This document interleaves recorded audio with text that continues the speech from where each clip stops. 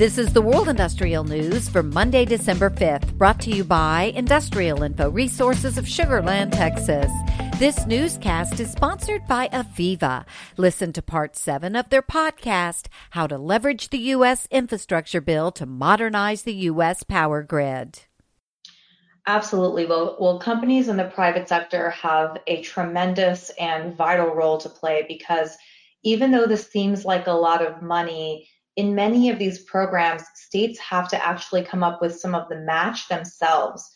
And some states just may not have those funds or opt not to do that. And so in terms of the private sector, P3s, joint ventures, providing that match, being there to think about leveraging those federal funds to the maximum extent possible, they have a role to play that, in fact, all eyes are looking at them to help them get across the finish line in terms of these goals.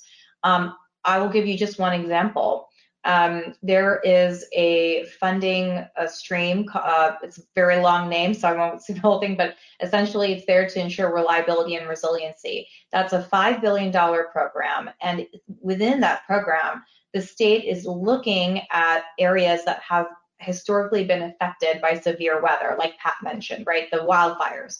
And in those areas, they're thinking about developing transmission, storage, distribution infrastructure that's going to help improve resiliency and reliability. And so to the extent that companies can get in front of their state stakeholders, their governor's offices, their state legislatures, their PUCs, their state energy officers, their chief resiliency officers, this is a stakeholder chain within the state that is all looking at these funds and thinking, what is the best way that I can spend this money? And I can tell you from my conversations with different states, they're worried that they're not going to be able to provide that match, whatever it might be, from their state budgets. And so they're looking for help from the private sector.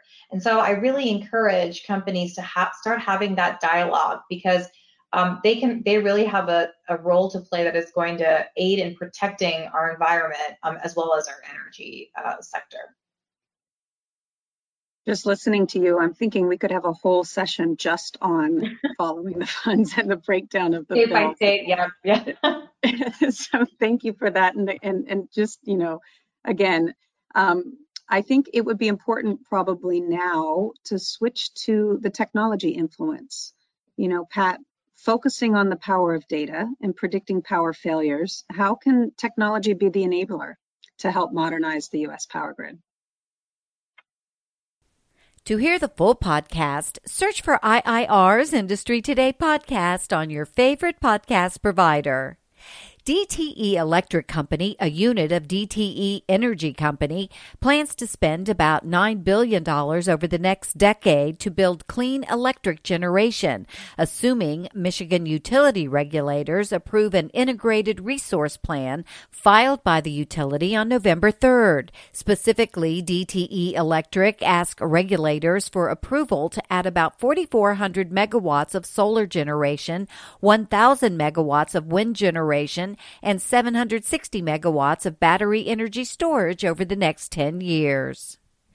Oil and gas producer Canadian Natural Resources Limited said last week it is planning a capital investment budget of 5.2 billion Canadian dollars for 2023, with 4.2 billion allocated for production growth throughout the year and the remaining 1 billion for strategic growth projects.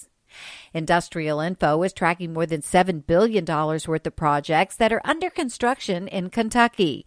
Thanks in large part to construction of a grassroots steel mill, the metals and minerals industry leads the state in terms of project value, followed by the industrial manufacturing industry.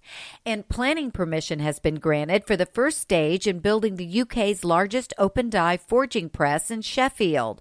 Sheffield Forgemasters International Limited, a key supplier to the country's civil nuclear, maritime defense, offshore oil, gas, and renewable sectors, is to build a 12,700 square meter structure that will house a new 13,000-ton press, as well as offices and a water pumping station.